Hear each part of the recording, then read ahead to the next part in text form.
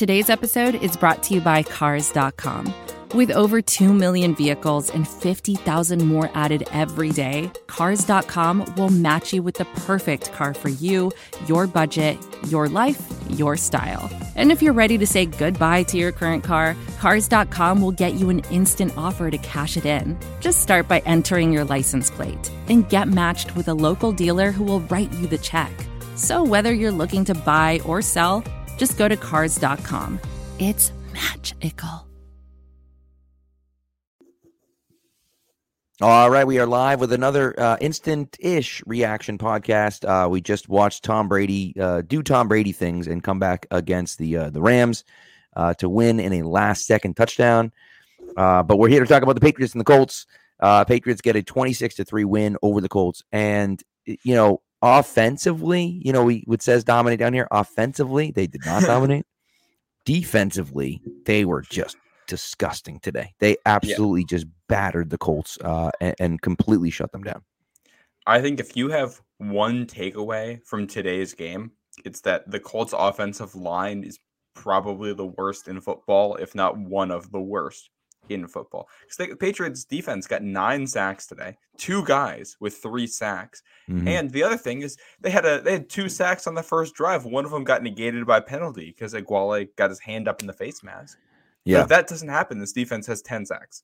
Yeah. I mean, it's incredible. It's really incredible when you think about what they were able to do. And this is what we wanted to see from Josh Uche, right? This is what we thought was there. And, you know, we got a sack last week.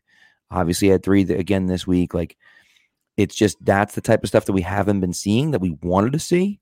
And now we're like, okay, let's let him pin his ears back. And of course, Matthew Judon's got 11.5, leads the NFL right now. He's been unbelievable.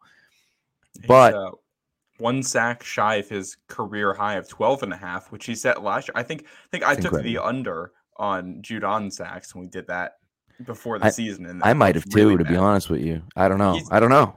He beat. I don't remember what our over was that we set, but he definitely beat it already.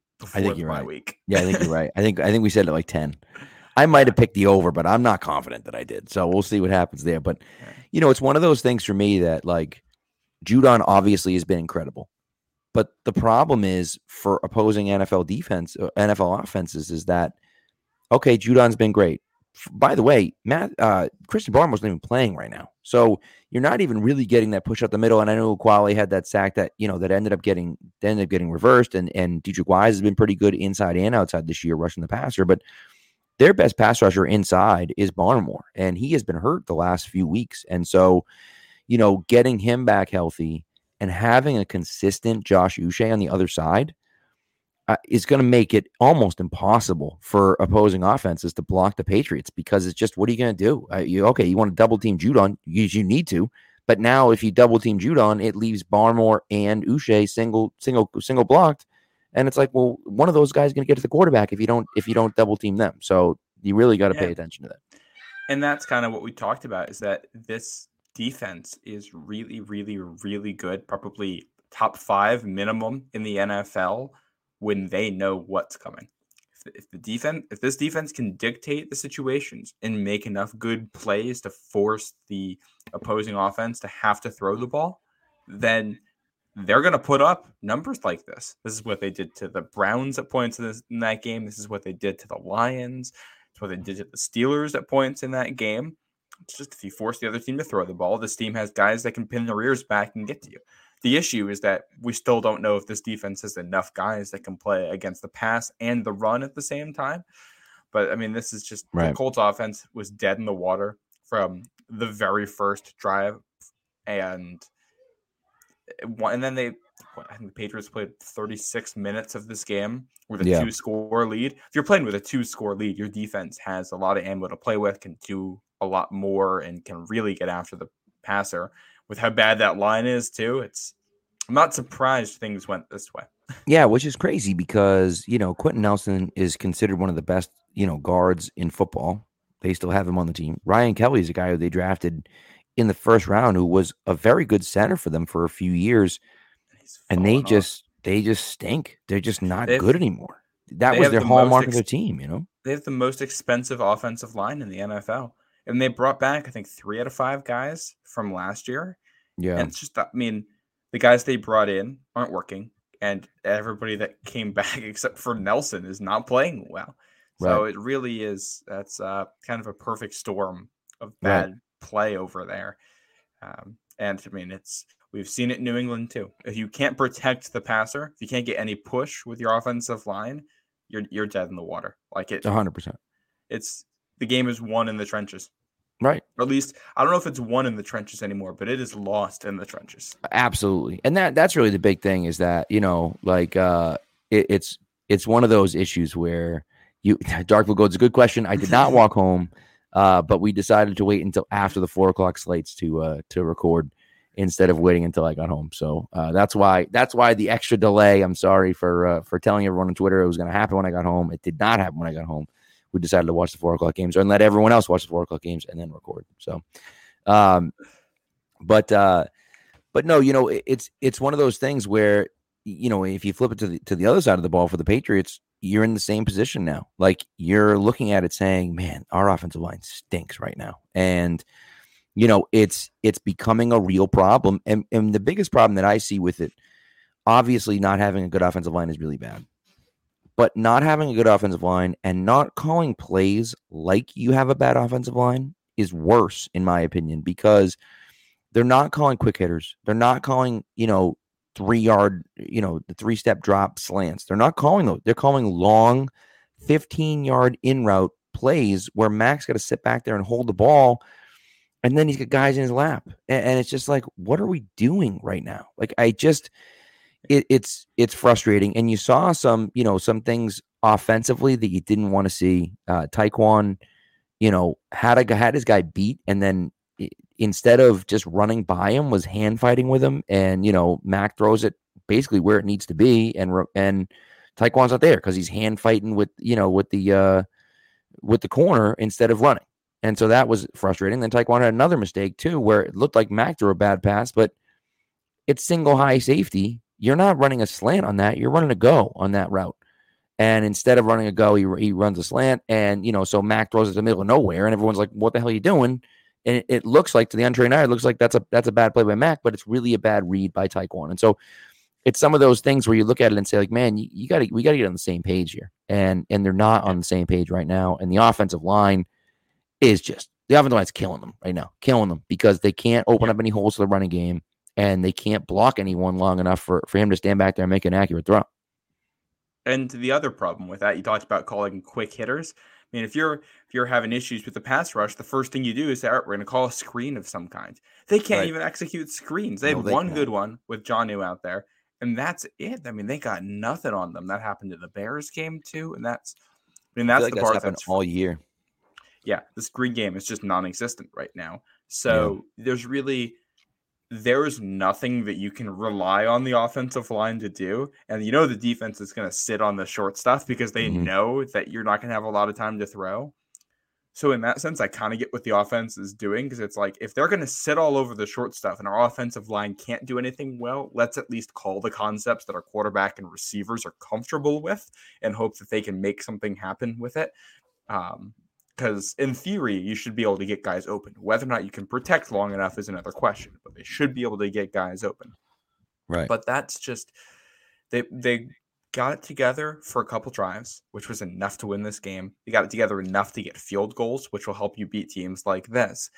It's just, field goals are not going to beat Buffalo, probably.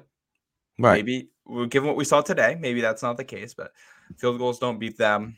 Field goals might not beat Miami with how many points that offense has been putting up lately. Yep. Field goals probably don't beat Cincinnati. And if that's the case, that's 4 more losses after the bye, and you're looking at 9-8 best case scenario. Right. So, I mean, that's the imperative here has to be to fix things on the offensive line. They got it together enough for a couple drives. I got to look at the tape to see what it was that worked on those drives. But if you can if there's any line combination here that gets you even to, like, outside of one of the 5 or 10 worst lines in the league, you can make something work with how good some of these skill guys are. Right. Well, and the hard thing is that everyone's talked about Isaiah Wynn and how bad he has been, and he has. Yeah. But Cole Strange now has been benched in back-to-back games. And I think a lot of that has to do with David Andrews not being there. I think that's a lot of it has to do with that. And I get that, but like you can't just struggle just because it's James Ferentz there and not David Andrews. Like you have to play better than that. And I think the He's just problem been is bad, you know? Yeah, and like Trent Brown, if Trent Brown is your worst offensive lineman, you're probably in good shape, given like he's not the most disciplined. He's going to commit some penalties. He's going to make mistakes. But when he's in the right spot, he's going to do good things. Right. It's just you're only going to get that for like 85% of the snaps in a given game. But he's their second, third best offensive. When Andrews isn't out there, he's probably your second best offensive lineman. Yeah. He's a guy who is okay as your worst one. I mean, they got a chain with 4 weak links right now. Onwenu is good. Everybody else that's out there is just not getting it done. I thought, looked serviceable at least. Yeah. I think he's probably more athletic right now than Wynn or Cannon would be. And obviously no Cannon right now. So that should give you a little bit extra there in some passing situations. Yeah. He wasn't awful, which is like, it's honestly at this point right now for the right tackle position is kind of like, well, I mean, he wasn't awful. So like, we'll take it, you know, it's just, it's rough. You know what I mean? It's rough. And you win the last 2 games, which is good. And we're happy that we won the last 2 games, of course. Right. But, you know, Dark Blue Gold, I think, says it perfectly. He said, you know, he says it's an exciting season of being slightly less bad at football than some of our opponents is unstatable. And it is. You can't look at it and say, oh, well, these teams suck, and so we're going to be fine. We'll just be less bad than they are. And it's like, no, that's not good enough. You're not going to win games doing that. Right now, when you have 9 sacks, you're like those things, you were able to win those games. But, you know, then you're turning the ball over still offensively. And Mac Jones didn't turn the ball over today, but, you know, Jacoby Myers, like, he's fumbling. Kendrick Bourne fumbles. You know, J.J. Taylor made a great play to get that ball. But, like, it's tough. You know, like, you can't be turning the ball over. You have to be disciplined and, you know, and make good plays and don't do anything stupid. And the Patriots did a few stupid things today, but not enough, way less than the Colts did, and they were able to come away with a win. Yeah, and the whole being slightly less bad at football thing is also tough right now because they blew 2 opportunities for that earlier in the season. That strategy, I mean, you kind of got a little bit unlucky with the draw, and I think the Bears and the Packers game when it came to injuries and just timing of when you played them compared to some of the other stuff. But those are 2 games I think especially that Packers game, you really wish you had that right now. And I mean, the difference between being 6-3 and 5-4 at the bye feels kind of big right now if you're able to get that. But you talk about the receivers. I think the receivers have 5 or 6 fumbles this year. It's something like that. The team has fumbled in 8 of 9 games this season. Brutal.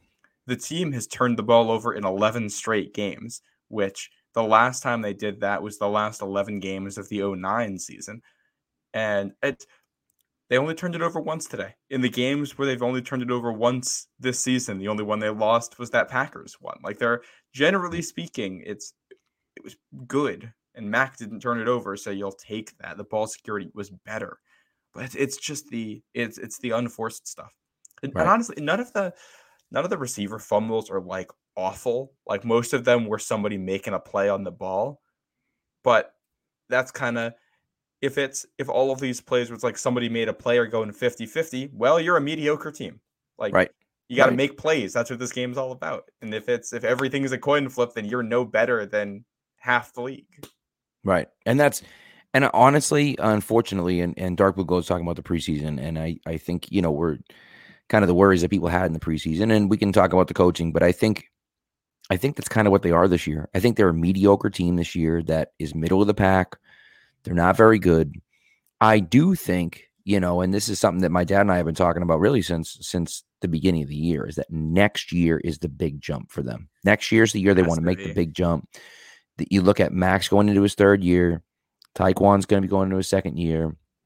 Ramondre will be in his 3rd year in the league. Like, you know, Barmore will be going to his 3rd year. You have Judon again. Like, you know, you're developing $61 million players. in cap space. Ton of cap space. So you know, you're developing players.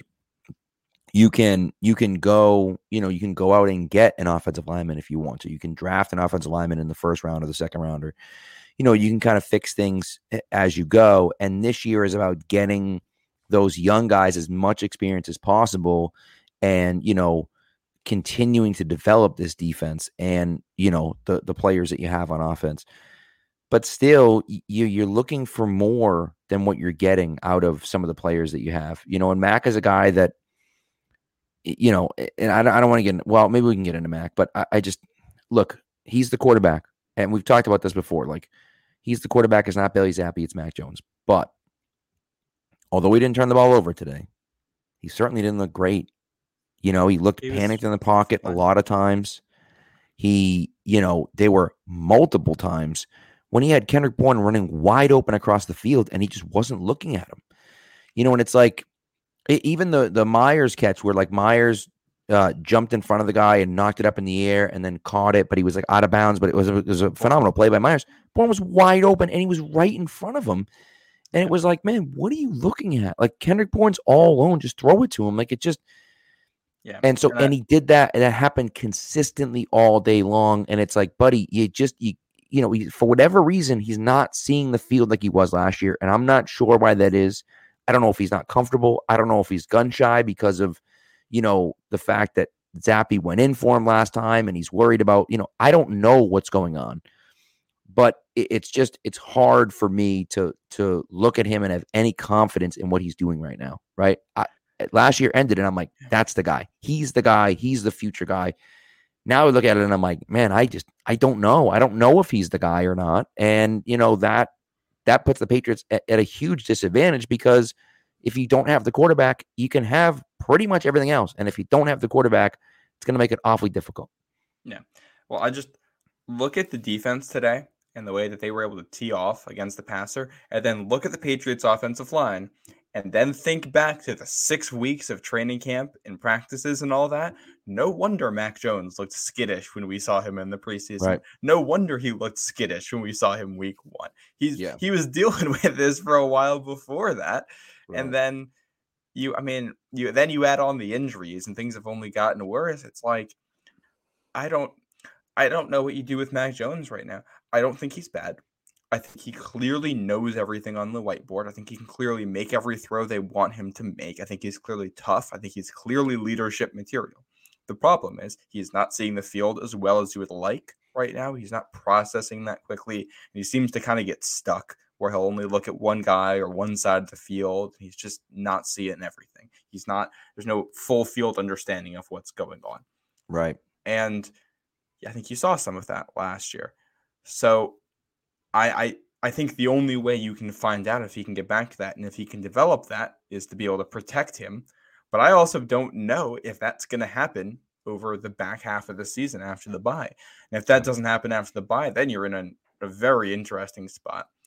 Although, quite frankly, I think you could argue that it's about the same spot the Dolphins were in at that point last season when they put a lot into the offensive line and traded for Tyreek Hill. So obviously they're doing all right now.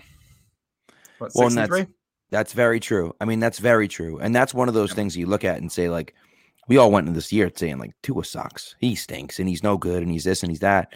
Well, all of a sudden, you can protect him, and you have two ridiculous weapons like they have, and all of a sudden, they're an explosive offense, and Tua is playing great. And so it matters. I don't think Tua is necessarily better than he was last year, but he's playing better because they got him the help he needs. You're going to need a little bit of that with Mac because he's never going to be, maybe he could be, but he's never going to have like the highest level physical traits. So he's got to win with the mental ones. He has better physical traits than people think too.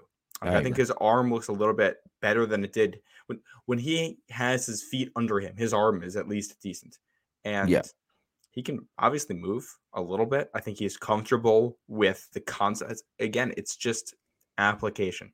Like, especially when you hear the coaches talk about him, it's not like this guy clearly understands what's going on and understands everything they want. It's just not translating. Maybe the bye week helps with that. Maybe seeing the Jets again helps with that. He wasn't bad today. He didn't turn the ball over. I don't want to say he's not. Right. This isn't to say he's awful. I don't know if he's better than like Jared Goff. Yeah. Well, and that's right. And that's not great. And now Jared Goff got to Super Bowl. You can get to a Super Bowl with that guy. But, You didn't Or win. Jimmy G. Yeah. Right. And that Right. can he make the one throw when you need him to make the one throw? Correct. Yeah, and that's really kind of that's what you're looking at right now. And so it's interesting. Yeah. It is interesting for me, like a guy like Kirk Cousins, which to me I always felt like, I've been saying this since last year that I think his ceiling is Kirk Cousins. The difference with Kirk Cousins is that anytime it's a big game in a big moment, I think that, he poops his pants, right? Mm-hmm. And so like if Mac can beat Kirk Cousins but still play well in those big moments, well, now you can look at it and say, okay, like, we have something here. Because Kirk Cousins, when he plays well, is a top 10 to 12 quarterback in the NFL. Just when he plays bad, he's really bad. And so, like, it's just, if you can get more of the good than bad, now you can look at it and say, okay, we can win with that. We can win with a player like that. It's just that he needs weapons around him. He has to have good players around him. And Tyquan Thornton, I think, can get there. We saw a guy that, just wasn't mentally ready today. I mean, just clearly wasn't mentally ready today. Should have caught a touchdown pass. And again, like I said, I don't know what he was doing with he also got covered by Stephon Gilmore for long stretches too, which one, I think tells you a lot about how the Colts viewed him with the receiving group. And two, I mean, it's add that to the long list of guys who've had a tough day against Stephon Gilmore. No, it's very true. Well, I mean, and that's Hunter Henry's seam down the middle of the field, which is a great throw by Mac. That happened because Thornton requires that other safety over the top. If you're playing man coverage, you got to have a safety over the top. That safety goes towards Tyquan's side. And now there's a big void in the middle of the field for Hunter Henry to run a seam down. And, and Mac hits him. And that's the type of thing that I think you're going to see open up more consistently. Yeah, and I think one of the things I'm kind of realizing now, too, is if you go back to last year, especially with how bad the skill position group was at points early in last season, teams were just giving you man coverage, which is easy for a quarterback. You look at your matchups, you pick the ones you like, and you're going to throw to the guy that's open. Right. Now that you have guys who are actually like good receivers out there and require attention, now you're seeing a lot more zone, and you've seen it in the NFL in general this year. And that's just a different skill set to read it. And that, I think, is where Mac has gotten stuck here. So, I mean, I hopefully he can figure it out. I mean, sometimes the switch just flips for guys. Like, it makes sense for them. And maybe it's a comfort thing. Like, against the Ravens, he looked really good. I know it was 2.5 quarters in week 3 of the season, so I don't want to bang that drum forever, but that's the only time where he's looked comfortable and had time behind this offensive line all season. And I don't think that it is a coincidence that was his best game for large portions of it. Right. Well, which is true. Which is true. So we'll see. I mean, listen, ultimately, like you said, they won the game. And Mac, I thought the throw to Myers where he threw it in a window that was that big, right? Yeah. And, I mean, people in the stands are like, what a terrible throw. And I'm like, what a terrible throw? What do you mean? Like, he threw it in a window that didn't even exist. The throw is an amazing catch by Myers, too. My only issue is I have to rewatch the film. I think he might have been a little bit late on it, which is why he had to fit it into a small window. Right. But I mean, that's the thing. If you want to point to an elite trait for Mac Jones, it's his accuracy. When his feet are there and he can hit guys, he can fit it in really, really small windows. Right. So, like, I'll take it. Again, Myers, fantastic catch there. Yeah. Yeah, and that's, and it's one of those things for me that, like, I still think we're okay with Mac, but it has to be better. Yeah. Right? It has to be better. So Dark Blue Gold saying anybody tuning in would be forgiven for thinking we lost or something. That's true. That with the dominate headline. I think let's give this offense some props here. Ramondre Stevenson. So good. For his first receiving touchdown today. Yeah. You got Ramondell Beckham out there with the one-handed catch. I get it, but man, like, I love seeing the one-handed catches, but like, can we catch it with two hands? Like, counts the same way with two hands. You know what I mean? Like, so, but it was nice. Yeah, that was a nice throw from Mac. He saw it. It was. Yep. And that's it's some of those things where you start looking at it and saying, okay, we have some different things. Guys got to get open, right? And people in the stands are booing. Throw the ball to this guy. I'm like, throw the ball to who? No one's open. What do you want him to do? Like, he can't just throw it to a guy that's triple covered, because that's where the interceptions are all coming from. He was making better decisions about not throwing it into triple coverage, which is good. I'm happy about that. And he spread the ball out today. Last week, you saw a really heavy concentration on Myers and Ramondre. Today, 6 different guys had at least 4 targets. He spread the ball around there. It was a short game, too. Well, somehow they had 14 possessions, actually. One of them was that short one off the blocked punt. That's why. Oh, right. Yeah. Yeah. Which the game, it felt like they weren't out there that much. And it was, I mean, the offensive line only allows you to do so much. So I thought with taking that into consideration, all the skill guys looked pretty good. Right. Well, and the part for me that I think is interesting is that, and I guess the coaching look, I think that some of the coaching, some of the offensive play calling has been not up to par. I would like to see more of that short game that we saw with Zappe. I feel like they ran it a lot better with Zappe, whereas Max coming in and they're taking, too long. But I think offensively, like the coaching staff has been okay. I think one place that you saw the coaching staff really step up was special teams today. I thought special teams did a great job. Outside of Jake Bailey, I thought special teams did a great job today, right? They had that block punt, which, was something that I hadn't seen before. Belichick talked about that they knew that he was going to be playing the wind, so they knew that, like, he was going to be punting kind of towards that way. And so by sending John Jones in late, they were hoping that they could sneak him over there and not get a block, which is exactly what happened. They snuck him over there. They never realized he was there, and they never blocked him. And he got right in there and blocked it. And it was really close. It was really, really close for Schooler to scoop that up and score, but he just lost his balance and ended up falling down, which would have been great. I would have loved it because Schooler, I think, has been absolutely phenomenal. On punt coverage, on kick coverage, he's been fantastic. And so I was really happy to see that. Jake Bailey's got to be better. But outside of that, Marcus Jones had another great return today. Like, he looks electric good out there, and the blocking looks very good too. So, like, it's one of those things where if you give him a hole to run through, you're going to pick up 15, 20 yards at least on a punt return, and that's huge. And he's going to break one of these at some point. He's going to have a punt return touchdown at some point this year because he's getting close. He's picking up, 20 yards, 15 yards, 30 yards, whatever. And at one point, he's going to make one more move. He's going to shake a guy, and bam, he's going to be gone. So, but I'm loving it. I'm loving it. I'm loving it. Oh, yeah. Watching Marcus back there. His vision out there is really, really good, too. It's impressive.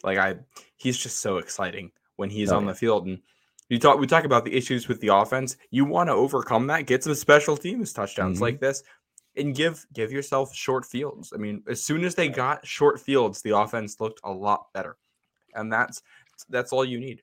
Like, if this is, you might not be able to protect Mac, but if you can get defensive stops, get decent punt returns, get yourself at the 40, your own 40 instead of your own 20, that's a chunk play of difference that you have just made up between defense and special teams, making that difference. And that is huge, especially if you're going to be playing in close games. And when you play Buffalo, if you're able to get a special teams touchdown or a defensive touchdown in there, that can be the difference. Obviously, with Buffalo, you have to get the special teams on the field first, which has been an issue for them as of late. That's correct, yes. But as long as you can do that, those are the plays that can turn games. And that's how the 0-1, 0-3 Patriots were able to make a lot. I mean, how many close games those teams won? It's because they did the little things like that. The small plays that can make huge differences. And special teams is back, except for Bailey, like you said. 7 punts, 1 inside the 20, a net average of 34 yards. Yeah, it was bad. It was really bad. The 0-1, talk about the 0-1 Patriots. The 0-1 Patriots won the Super Bowl and scored 3 offensive touchdowns in 3 games in the playoffs. So, they had a pick 6 in the Super Bowl. They had a blocked punt return.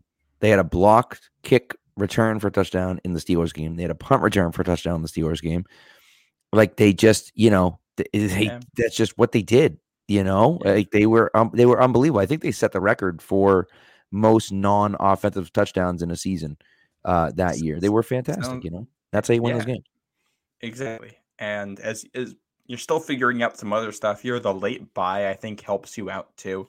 Hopefully they can get healthy I know we're going to talk about the defense, but Mm-hmm. Barmore is still not out there. If you can, I mean, we haven't seen a healthy defensive line since week 2, I think, Right. or partway through week 3. When I think in the week 3 is when Guy went out. So Right. we haven't seen them fully healthy since then. Getting Barmore back, if that can happen after the bye, would be awesome. Getting Andrews presumably back after the bye should help. He's probably your second best offensive lineman right now, and you need all the help you can get. Yeah. And then I saw some graphic earlier about the most injured teams in the NFL, and the Patriots were like 25th or 26th, somewhere in that realm. So one of the more injured groups. So getting that bye, getting things together could not come at a better time. Yeah, and I do think that the Patriots, like, you got to assume Barmore's going to be back after the bye. He's already missed 2 games, I think. So you'd have to assume, has he missed 2 or 3 games? He's definitely missed 2. It might be 3. So you would think if it was going to be that long of an absence that they would have thrown him on IR, right, to free up a roster spot. They didn't do that. So you'd have to assume that he's at least fairly close. I don't know, but you'd have to think that. What kind of injury was it for him? Was that an ankle injury? I think it's an ankle. It might have been a knee, but I think it's an ankle. But you talked about Jake Bailey. Bailey had a 58-yarder to start, which is a great punt. Tons of hang time, good punt. Then he followed it 36, 47, 40, 44, and then 7. He had a 7-yard punt to end the game. That it didn't matter blocked, at that point, right? But it was just like, no, just went off the side of his foot. And it just like, that's the type of stuff where it's like, you never saw that. You never saw that from Jake Bailey. Like, he was consistent as all get up. He was fantastic. And you just, it was just like, what are we doing? Right? Like Ryan Allen, and Dark Blue Gold mentioned Ryan Allen. Like, Ryan Allen was basically MVP of the Super Bowl and doesn't come back because you bring in this kid, Jake Bailey, and he was fantastic in 2019. And he was very the best good punter in the league last year. Right. And so then he comes in this year and you're like, man, this guy, he just sucks. He signed this big contract and he just can't hit the ball. So he played well last week against the Jets. So I was hoping he'd get back on track, and he did not. And so I have no idea what's going on. It's incredibly frustrating to watch. And here's the thing: they have to eat money if they cut him. Right. They have to eat a lot of money, which means there's a situation if they can't play him. There's a situation where maybe they just have 2 punters on the roster. There's a situation where they might have 2 punters on the practice squad, and they're going to elevate them on alternate weeks until Bailey figures it out. The other part of this, too, is that for as awful as Bailey's been, he's also the holder for your kicker. Right. And they've been working, Nick Folk's been here since 2020. So they've had that operation down with Cardona, Folk, and Bailey for 2.5 years now. And if you mess with that and a bad hold ends up being the difference in one of these games, and Nick Folk's been automatic. He's probably been he's the best kicker in the league under 50 yards who isn't Justin Tucker, probably. Right. And not only that, he's your most important point scorer. He scores more points than the rest of your team. You have to, you can't screw with that, Yeah. So it's just a weird spot to be in. He's got the yips. And he was able to fix it for 1 week. Hopefully he can figure it out. I like Jake Bailey too. Clearly they like him. It's all been good. He mentioned Folk, 9 for 9 the last 2 weeks? That's just foolish. He's so he's good. Been unbelievable. 50. Yeah. And for Barmore, it is this was his 3rd straight game missing. Yeah. He went out during the Browns one. He's missed Bears and now Colts. So getting him back helps. We've had issues with the defensive line stopping the run. And I think part of that is just, you're losing guys. Part of it's stamina too. They should have 3 starting caliber defensive tackles between Guy, Barmore, and Godshaw. And they like putting 3 defensive tackles out there at the same time. So that helps you do that. When they don't want to do that, it means you can rotate them, give them all 10 snaps extra off a game, and they're all going to play a little bit fresher. And it helps you against the run. And they just haven't had, the quality is fine, but he's not that good. He's a guy who you can play 5 to 10 snaps a game and feel all right with it. I don't really want him playing more than that. Right. My dad just texted me. Does this sometimes during the thing. He was saying about Bailey, and I did notice this. Bailey kicks end over end now, it seems, as opposed to with a spiral, which is strange. And maybe part of the reason he's struggling is because he's kicking that way and not kicking the way he's always kicked. I don't know. It just seems bizarre that kicking end over end. It doesn't make any sense to me.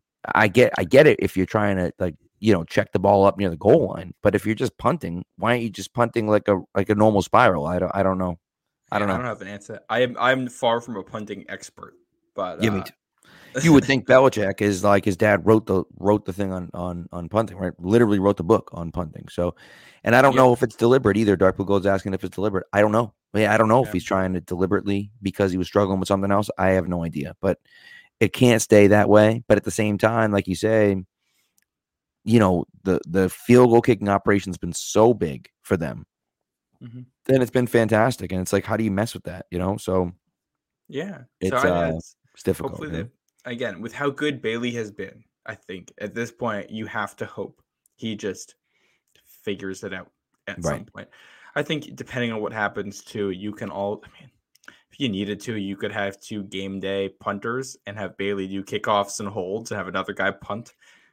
They had some guys that didn't play today. Cody Russi never saw the field, and depending on what happens when people come back, maybe you can switch stuff up.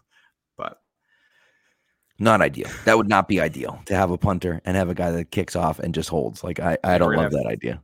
No, now we're getting into really weird territory, and it's like usually teams that are good don't have those issues. Right. Yeah. Which is, it's crazy that we're this doom and gloom right now after a 26-3 win and 5-4 going into the bye. Right, and that's the thing. I mean, the other part of it for me with what the Patriots have done now, you are. You're still last place in the division. I mean, ultimately, right? Like you're not there yet. Now I know we have a chance to pass the Jets in 2 weeks when you play them. So that's good. But like you're still last place in the division at 5-4. Now, if you were in the NFC South, you'd be winning by 2 games, but that's not the point. You're not. So, it's just it's one of those interesting things. And I think that the Jets have a lot of things they can hang their hat on. I think their defense is extremely good. I think their quarterback stinks, but I think their defense is extremely good. I think the Bills are the Bills, right? And the Dolphins right now look very good. That offense looks really good. And so it's a question of what do the Patriots really do well, right? Like you look to this team and say, okay, they're really good at doing this. Right now it's getting after the passer, right? Defensively, they're playing great. But, they haven't been great against the run. So now you say, okay, well, if I'm another team, do I just run against them? And by the way, Justin Fields, who broke the single game rushing record for a quarterback this year in the regular season with 178 rushing yards, they figured it out against the Patriots. They were like, hey, maybe we should run with Justin Fields because like he's really fast and stuff. Like, and they were like, oh, that makes sense. It's like pretty good. But when the Patriots play guys like that, they can't stop them. Josh Allen kills them every time he plays them running the ball. They can't stop these guys, Yeah. I'm intrigued to see what happens in that first Bills game. I will say also, I think it helps the Patriots that they've only played 2 division games so far, and they haven't played a single division opponent at home. That's true. They'll have all 3 of those left. This is advertiser content brought to you by Frito-Lay. Hello, I'm Chip Murphy, here to get you ready for the big tournament. Tonight we'll break down who will be cutting... Cut! What are you two doing? Sorry, Chip. Prez here got his feathers ruffled when I told him Ruffles has 0 chance of winning the title. And I was letting Dip know that she is not taking into account Ruffles' iconic ridges. Guys, it's March. We have to start talking about the tournament. We are. It is the 2023 Frito-Lay Snack It. We're talking about big-time matchups between Cheetos, Smart Food, Lay's, Sun Chips, and more. Just head to the Frito-Lay Snack Bracket and vote for your favorite chip, pretzel, or dip for a chance to win up to $1,000 or a year's worth of snacks. This sounds great. Keep up the good work. Just go to fritolaysnackit.sbnation.com. No purchase necessary. Sweepstakes ends 4/3/2023. Void where prohibited. Year's worth of snacks awarded in the form of 52 coupons, each good for 1 bag of chips. See official rules at fritolaysnackit.sbnation.com. So, I mean, if you somehow find a way to win all 3 of them, and worst case then is that you're going to split. Well, not even worst case is split. Worst case is 4 wins in the division because in that case you're sweeping the Jets. Right. Now you feel like you're in a good spot. I'm intrigued to see what this pass defense looks like against the Bills when they play. That's December 1st, so we got a little bit of time here. But with the way some of these corners are playing, I think you can play man. I think some of these guys probably match up better than like J.C. Jackson did against Stephon Diggs. Right. And the addition of Jabril Peppers also probably helps. Peppers is playing out of his mind lately, He was so especially good against the today. run, He which was so he's good. the type of guy where you wonder if you might play with a light defensive line if Judon, Barmore, and Uche can get pressure. Don't care about the run except the QB stuff because of the way the Bills have been, and you have Peppers spy on Right. whatever the QB is doing. He's one of the few that I think has the athleticism to take down Josh Allen and play with him. I think Duggar can do that too. I think Phillips can do that too. They got some of those body types. And the Bills don't have that same downhill rushing attack that the Bears or the Ravens showed you. They don't have as many of those big body types. So I'm optimistic on that front. Obviously, I'm pessimistic because if you take out that cold weather game last year, the Bills have now gone 3 games in a row without punting against the Patriots. Right. So holding them to 40 points and forcing 1 punt is an improvement. Right. And that's, it's one of those things for me that I just look at it and think like, okay, if you can play with these guys, we'll see what happens. But I'm not taking anything from the Bills. I'm not taking any of that stuff for granted. Now, I will say January 8th, the last game of the season, there's a possibility, and it's not a guarantee, but there's a possibility that game doesn't matter to the Buffalo Bills. That game is, they have the number 1 seed sewed up. The season's over, right? And so they may not play Josh Allen. They may not play some of their main guys because they might say we don't want to get anyone hurt, and we'll be ready for the postseason.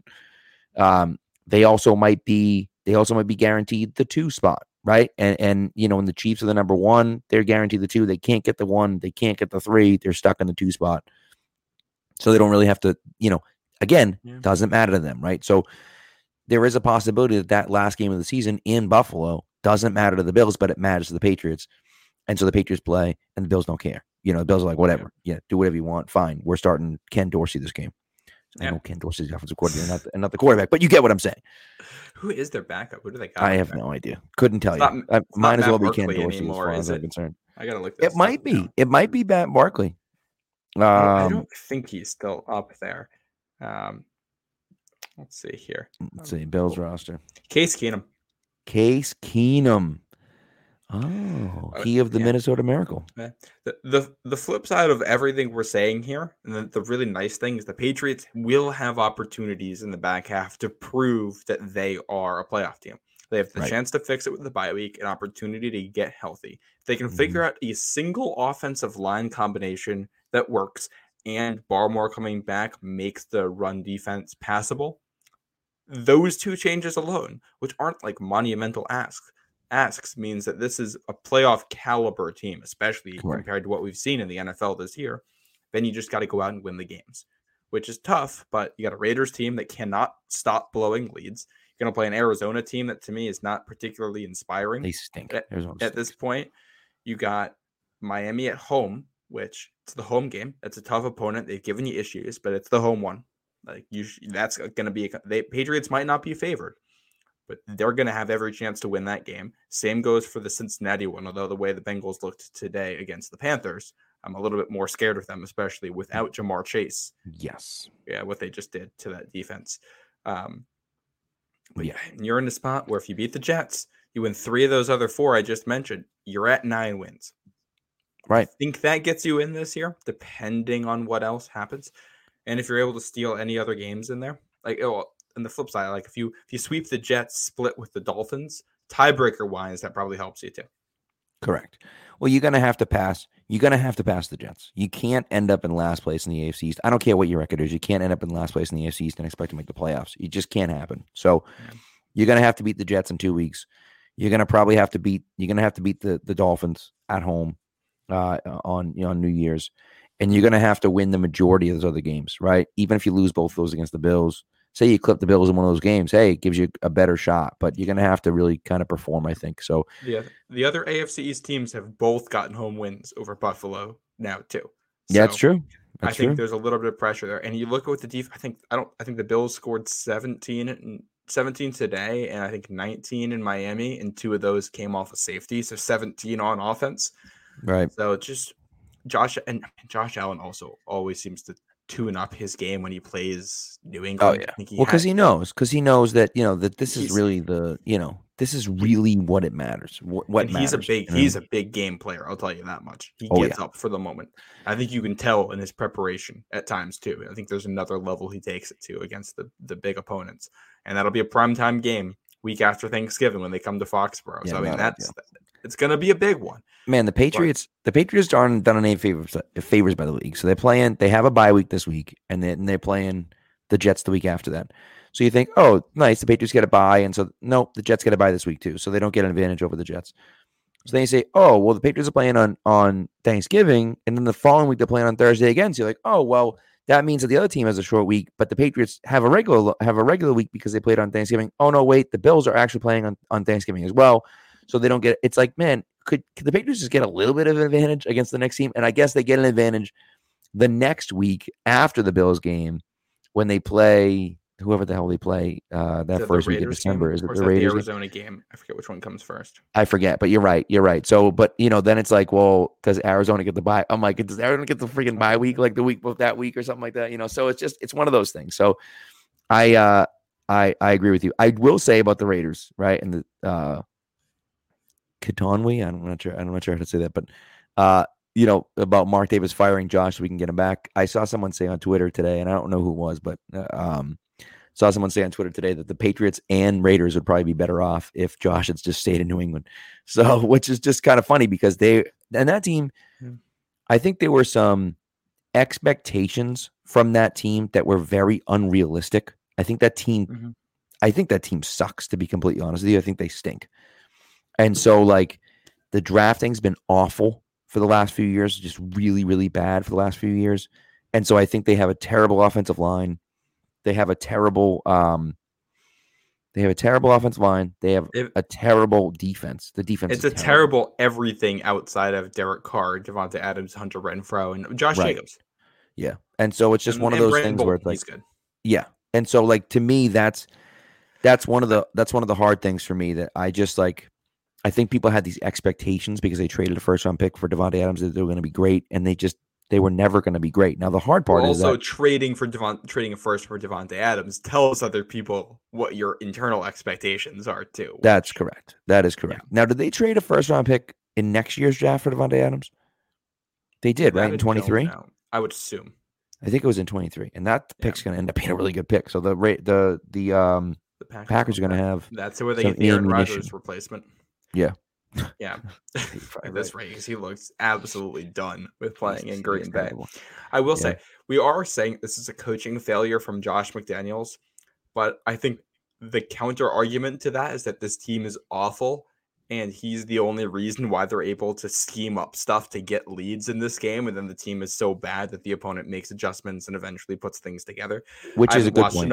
I haven't watched enough Raiders football to tell you what's the case. Usually, if you blow a lot of leads, you're not a good team, and that has at least something to do with the coaching. So, and we've seen that's a fair point. We've seen Josh McDaniels in a head coaching position before, and it didn't go well. So I'm not sure he gets the benefit of the doubt here. I think that's a fair point. He probably gets a second year out there, unless. Oh, I think you have to give him a second year. I mean, I don't think you have much of a choice. You have to give him a second year. And by the way, it was not. It was a 2022 first round pick and a 2022 second round pick. So that trade's already the trade's done then. Already done. The Packers drafted Quay Walker at 22. Wow, the linebacker out of Georgia. Fine.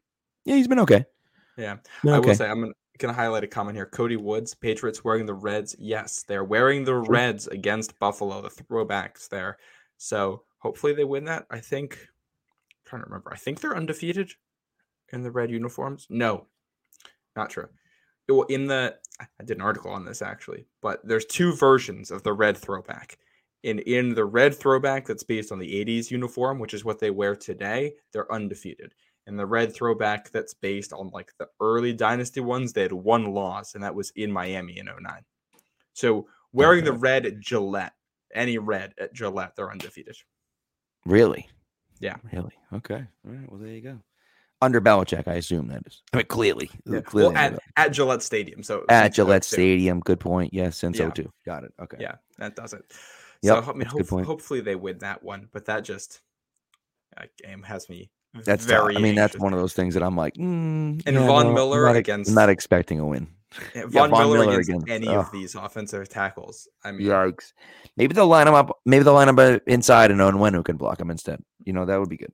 can we put what's the offensive equivalent of a spy? Could we have an outside linebacker spy and just put Onwenu on Von Miller and he could just follow him around? Dude.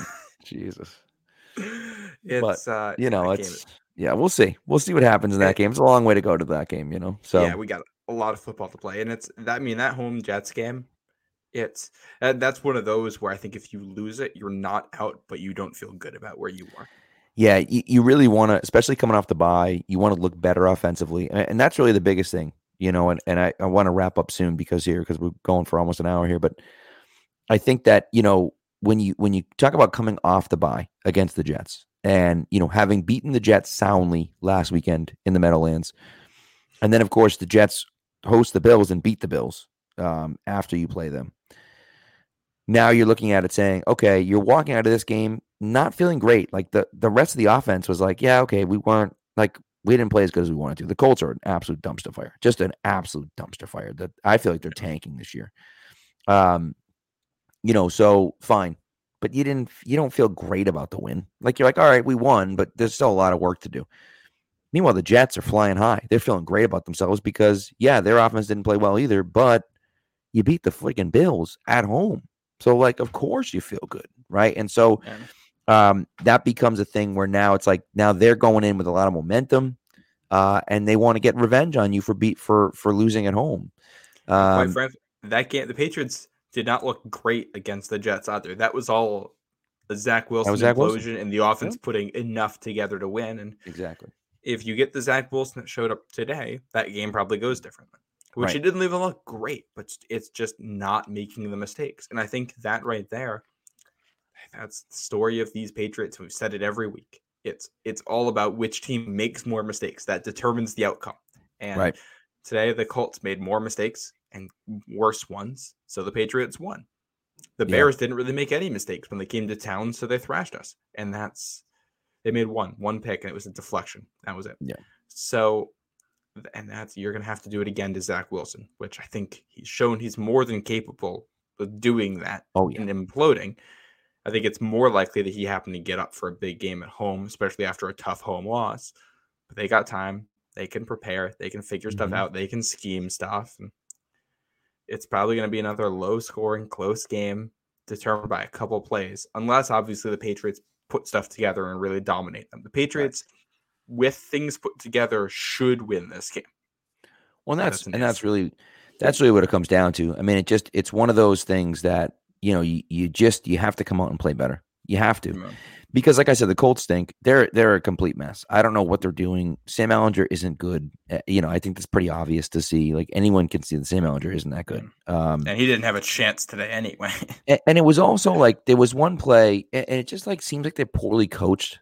So there's one play with Deion Jackson where Ehlinger rolled out to his right, and Jackson is next to him, and Peppers is downfield, and Jackson, if I'm coaching him up, I'm telling Jackson, just go deep. Just run past Peppers, because now Peppers has to make a decision. Am I going to attack the quarterback, or am I going to go with the running back? And now it's like, well, if I go with the running back, Ehlinger can run past the line of scrimmage. But if I try to take out the quarterback, now he can throw it over my head to the running back, and there's nobody else there. But instead, Deion Jackson just kind of stood there. And so Ehlinger ended up running, picked up 3 yards. And it was like, well, that could have turned into a 15-yard gain by Ehlinger, or basically not a touchdown, but a 30-yard gain to Deion Jackson. So it just becomes one of those things where it's like the coaching stinks. I think Frank Reich's getting fired after this year. I think he knows that. He fired his offensive coordinator a week after making the change to Ehlinger, quarterback. Yeah. It's one of those things where they're not good. And so you crush that team, which is good. And realistically, did you crush them? I mean, I don't know. You had trouble moving the ball at one point. You stood there while they self-imploded. Right, correct. And it was after 4 drives, the two teams together had 60 combined total yards. And it was you've got to be kidding me. They had was negative. bad. they had negative yards. The Colts had negative yards for the first like 4 drives of the game, cumulative because of all the sacks and everything. But still, and it's like, come on. And if I'm remembering, the Colts did not get their first down without that wasn't because of a penalty until late in the first half. Yeah, they got that one on the first drive. Right. I will some stats to shout out the Pats defense here. Patriots defense had 9 sacks to 8 first downs allowed. Unbelievable. Which is incredibly impressive. The Colts were 0 of 14 on third down and 0 for 2 on fourth. So 0 for 16 on late down conversions, which as far as I think Alex Barth was looking into it, or Andrew Callahan, I don't remember which one. As far as they could tell, it's probably a record. If not, it is in a category of 3 games that have ever been like that. Which, I mean, it's the Lions game part 2. Right. That's what this was. I will say and the offense did a couple nice things. They had that big pass to Hunter Henry, 30-yard pass from Mac Jones, which I think was massive. They had another 40-yard drive for a field goal in the second half, which I think they needed. It's just, and obviously punching in the touchdown, I think was big. They needed that to get 6 instead of a field goal after the blocked punt to really finish off that play. But it's just your first 2 drives are -2 and -3 yards. You have a 2-yard drive in there. There's some not. There was some rough ones. I mean, the Colts, just to put it in perspective, right? If we take a look at what the Colts did here, okay? They went 0 for 14 on third down, 0 for 2 on fourth down. They ran 60 offensive plays, 60, and had 121 total yards. And, they had 43 passing yards. Now, of course, they had 103, but they lost 60 yards in sacks. And they had 78 rushing yards. But what's interesting about the 78 rushing yards, if you look at the 78 rushing yards, Ellinger had 5 carries for 39 yards. He had a 19-yard run late in the fourth quarter or middle of the fourth quarter. And that was when they went over 100 yards total for the game. They couldn't do anything offensively. They couldn't move the ball. Deion Jackson, who had a great game actually, I think he had 2 great games when Taylor was out a few weeks ago. He had 11 carries for 23 yards. They could get nothing going on the ground, throwing. It was awful. The Colts were awful. But on the other side of it, the Patriots defense was stifling. They played great defense. They made a lot of great plays in the passing game. They were all over them. We haven't even talked about that Jonathan Jones pick 6 in here, which I kind of thought that hit the ground. I'm not going to question it too much. It was a great play either way, and heads up, and you run that in, you play it out, and you see what they end up calling it. Pressure, get the quarterback going to his left, force him into a bad spot. I mean, that's everything. Probably should have been caught, but that's everything that they love to do to a rookie quarterback. Put him under pressure, and I mean, it should have been caught, but it also wasn't best a great throw. Yeah. So it's just that's what you want to see. Defense. Well, and as soon as he caught it, he snagged it like Dark Vogel had said, and then then he makes that spin move on the guy who dropped the ball, and then takes it to the house. And it was just that Pierce, or was that? No, it was 83. No, it was 83. I don't even know who that is. Was it? Okay. Backup tight end probably or something like that. I think Ali Cox wears 80. No. It might be Mo Ali Cox because what's his name wears 80. The rookie tight end. Yeah. Can't think of his name. I'm gonna look up a video of this play now while we're doing this. What the hell is the kid's name? Jelani Woods. Jelani Woods was 80. I'm pretty sure Mo Ali Cox is. Mo Ali Cox was 81, so I have no idea who 83 is, but it was 83.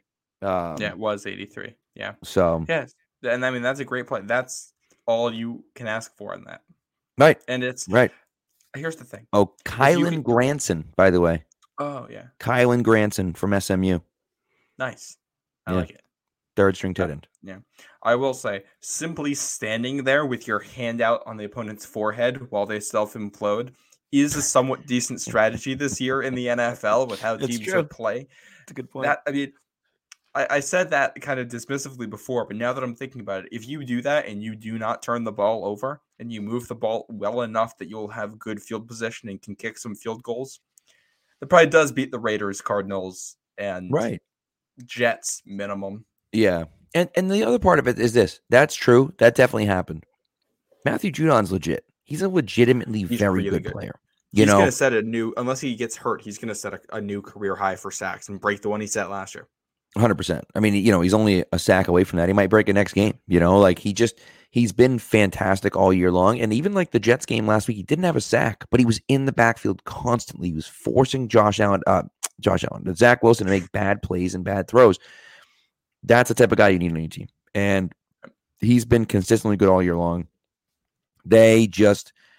They needed a guy like this. They needed him to continue to step up and continue to play well, and he's doing exactly that. And you can't ask for more than what he's given them. He's been great. Yeah. And like I say, if you can get that consistent play from the other side from Uche, and if Barmore can come back healthy and push the pocket like he was doing before he got hurt, you're looking at a potentially very good defensive front. Again, they've struggled against the run. They have at times. They didn't today. For whatever reason that was. Could have been the Colts, could have been the Patriots, but they didn't struggle against the run today, which is great. And if you can keep that up, you can win games just on your defense. You can win games just with your defense if you play this way. Yeah, I looked this up now because I was curious about it. And I wanted to see, because I know that 0-3 Patriots team won a lot of gritty games, did not blow out a lot of opponents. They just made enough plays. The 0-3 Patriots also went 11 straight games with a turnover. The last 11 games, including the Super Bowl, they turned the ball over. They just turned the opponents over so much. They forced a turnover in every game but one that season. And if this makes you feel better, the Patriots have forced the turnover in every game but one so far.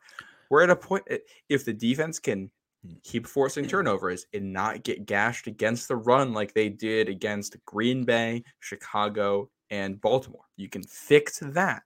Mm-hmm. Then the offense can they basically get one freebie a game. I think they can turn it over once and it's gonna be all right as long as it's not like a pick six or something crazy. And that's the quote, because if you're able to do that, if you force 2 turnovers against Buffalo, play disciplined football, and actually like play good defense to go with the 2 turnovers and get a couple of big plays in there, all of a sudden you're in that game. Right? Yeah, and that's how the Patriots have won in the past. The team, I think, if they aren't, they're right near being both number 1 in turnovers and turnovers forced. They were coming into the game, and I know they had another turnover today, which makes it 17. It goes down to 1-1. So and they turned them over at 17-17. So I think that's the thing, is that you lead the league in turnovers, but you also lead the league in taking away the ball. So in takeaways as well. And so that the 0-3 team had 24 turnovers, but forced 41 of them. Jesus, that's crazy. 41 is outrageous. I didn't realize it. They had multiple games, 4 games where they forced 5 or more turnovers. That 0-3 team, I still say that 0-3-0-4 team, those are the 2 best teams the Patriots maybe have ever had. They just were unbelievable, just absolutely unbelievable. Obviously, won 21 in a row in that stretch. In that stretch, they were absolutely phenomenal, phenomenal in that. And stretch. we asked how they were gonna. One of our big questions at the start of the season is, how do you replace the ball hawking when you lose J.C. Jackson? Right. Well, they're doing it. Jack Jones has been good. Jonathan Jones. Everybody's getting in there. We got McCourty with some. So everybody's pitching in. And by the way, speaking of Jack Jones, no one's throwing his way. Nobody is throwing. They're not even trying to throw at Jack Jones right now. They may have actually upgraded the corner position by getting rid of J.C. Jackson and having Jack Jones come in. Yeah, it's unbelievable. Like I said, this defense is elite. Yeah, when they know what's coming.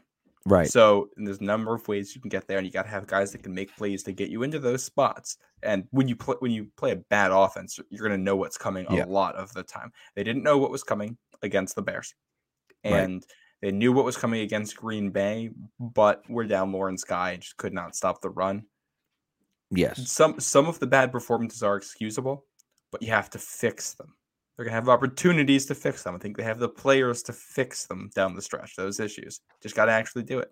Right. And Dark Blue Goat's asking if we should have a slice of humble pie for the cornerback position. And here's what I'll say. Here's my argument for myself. Okay. I never, and I think I said it at the time, I'm sure the Patriots can replace, maybe not replace one for one. I didn't expect them to like find an elite cover corner in the draft right away, which they did, right? But my thought, my argument with it was always, you have two elite players. You gave them away for nothing. Both of them. You got nothing back for either of those guys. They're getting a compensatory pick for JC at least, yeah, which I think will be a fourth. You're getting so you're telling, if you had told me, I'm trading JC Jackson for a 2023 fourth round pick. That's not even close to enough, right? That's not even close to enough. Even if you had said 2023 third round pick, which is the highest it could have been. You know what I mean? Like, it's not like you can just find the number one PFF graded corner in the country in the fourth round. I know, which is outrageous. And listen, and listen, this is the thing, right? They did it, right? They figured it out. They drafted the guy, which is great. My argument was always, you can't just let the guys go for nothing. Like, you took Gilmore to the carpet and you wouldn't pay him, and he was pissed at you. And instead of holding him to the end of the season and then letting him walk in free agency too, you traded him and got nothing back. Like, you got nothing back. You got a sixth round pick in 2023. Like, that whole situation is still so weird, because that's one of the very few instances where somebody has left New England and gone on to play better, or not better, but as well, or right, well at all somewhere else. Right. And I think, from what we can tell from the outside, it was just differing opinions on the health part of it. It was really bizarre. It was just a really bizarre situation, and they weren't letting him play, and he didn't want to play, and they thought it was a mess.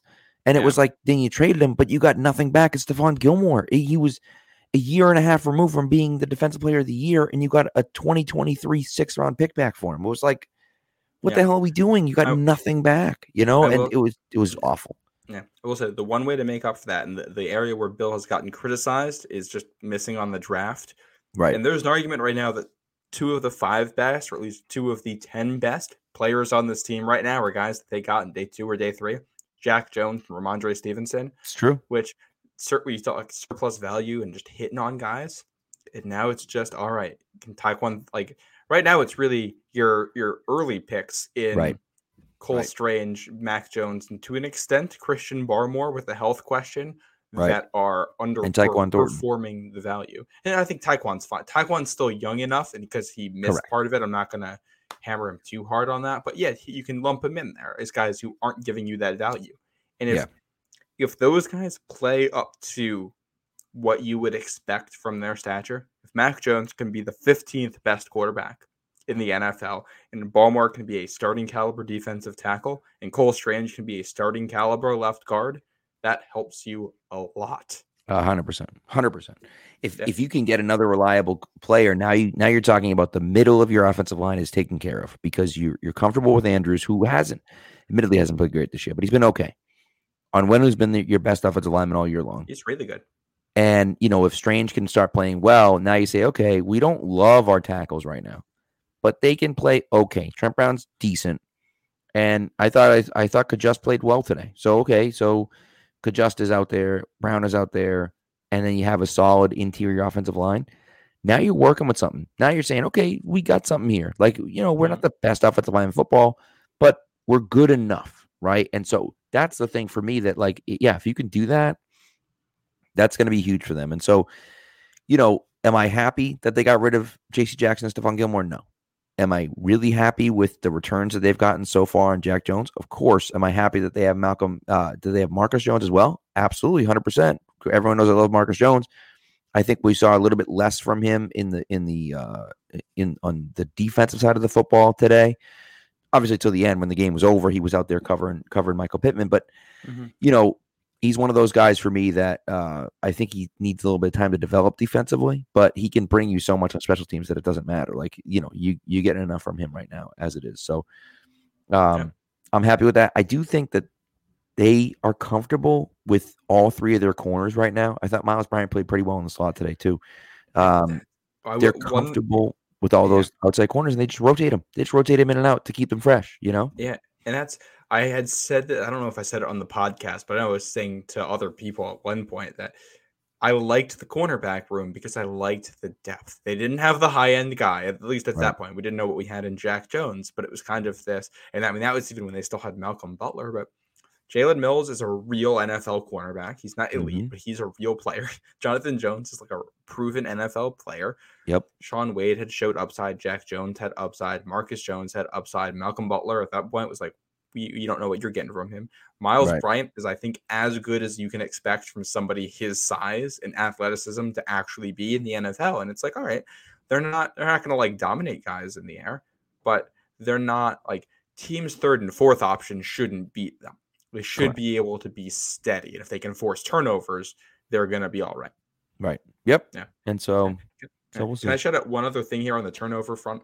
So we're harping on the whole no picks thing from Mac, which obviously is amazing. Huge. That's the first game of the season for him without a pick. First game, I think, since the Jacksonville game last year for him without a pick, if I'm recalling correctly. Yeah, it sounds about right. So huge there. Almost more important, no strip sacks. Yep. One of the few games we've had this year without a strip sack. So it's a combination of the offensive line doing a little bit better. Especially like, even when they had issues on offense, like they weren't giving up the bad plays. It was only regular bad and not awful. So you can work with that to an extent. You can live with it. And also that's good for Mac. You want to build confidence. Like he didn't get hit as much today. I think 4 sacks. That's still 10 sacks in the last 2 games. That part isn't good, but nothing backbreaking. Right. Yep. Exactly. It's true. And that again, as we talked about, they're not the best team in the league anymore. Nope. You cannot be making those massive plays that go against you. You can't win that way. And so, not committing any of those huge plays was huge for them today. And something that I think is going to benefit them down the road. So we'll see if they can keep it up, and hopefully they can, and they can figure some things out in the bye and come out and play well against the Jets in 2 weeks. But it's a long way to go until then. And right now, you're 5-4. Yeah, you're last place in the division, but you're above 500. You're in a much better spot than you were 2 weeks ago when you were, 3-4, and everyone was looking at this team saying this team sucks. They just lost to the Bears on Monday Night Football. This team's terrible. This team was 1-3 at one point, and this team has gotten in a hole, and it's not the best spot to be in, but this team has been in worse spots. I think obviously we can go back to the 0-1 team as much as we want. They were 5-5 at one point. I think they were 4-5, maybe. I think that's right. Yeah, it might have been right. Yeah. Not that I expect this Patriots team to put it all together and win every game after the bye, but if the offensive, like we said, stranger things have happened. If they can put together some of the basics over the bye week and figure a couple things out, then they are within a lucky break or two of playing with any team in the NFL. It's true. Yeah, it's true. It's true. And this team, under Belichick, they've done pretty well at getting lucky breaks. They were 5-4 last year. Exactly. Yeah, it's a good point. It's a good point. So, so we'll see what happens. Hopefully they can get to 10 and then we'll be all set. So we'll see. Yeah. But anyways, thanks for listening, guys. We appreciate it. We'll be back later on in the week, midweek sometime. We're going to have a guest this week for sure. And so hopefully we'll have some fun with that and enjoy the rest of your night. And that's pretty much, that wraps it up. And listen, we're heading into the bye over 500. That's all we can ask for, right? Yeah. As far as I'm concerned with the way this team looked at the beginning of the season. So not perfect right now. Long way to go, but we're doing okay. Yeah, and hey, this means next Sunday you get one of those relaxing days where you can watch Red Zone on the couch. Or you can use that and get some errands done or some of the stuff you wouldn't usually do. Go to a concert next Sunday. Red Zone on the couch sounds good to me. So yeah, that works for me. But all right, guys, thanks.